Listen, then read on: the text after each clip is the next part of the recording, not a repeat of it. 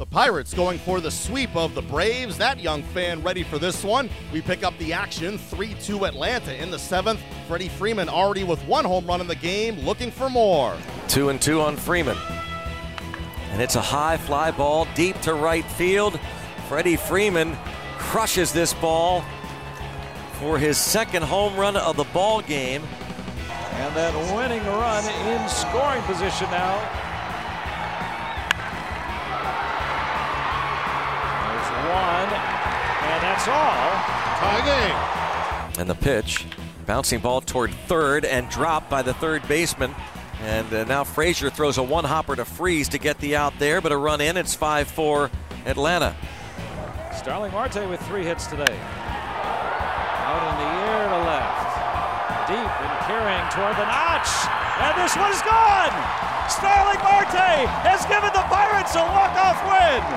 They never led until that swing from Starling Marte. What a win for the Pirates today. The Pirates walk off with a 6-5 win in 10 innings and sweep their 3-game set against the Braves. Starling Marte, the hero, finishing with 4 hits, 2 RBIs, and 2 runs scored. Adam Frazier with 3 hits and a run scored.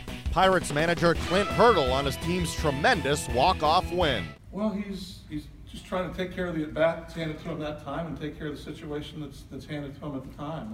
Today, it started off, with a ground ball and then found the barrel, found some grass, finished with a big swing.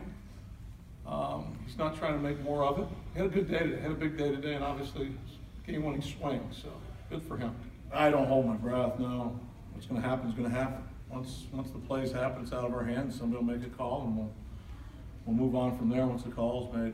Well, I thought just some mislocations. I thought his outing was kind of indicative of the way we had to play today. It was just great. Missed some locations early. They put some swings on some balls. Freeman hits a first pitch breaking ball after he pulls a couple balls and hits in the seats in left center field.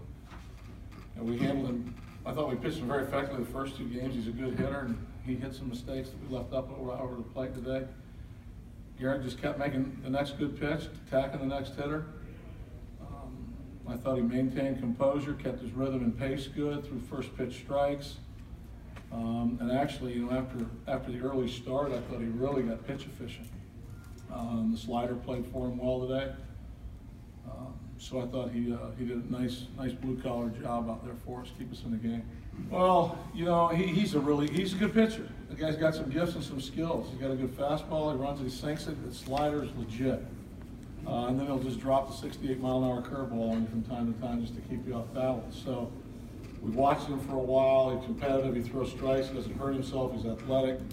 He's got a very good balk move. He continues to play well for him. He's a good pitcher. And we just tried to fight the at-bats. We really didn't get his pitch count up. However, we made him work. And any other option after he was taken out was going to be better for us because he was tough hitting today.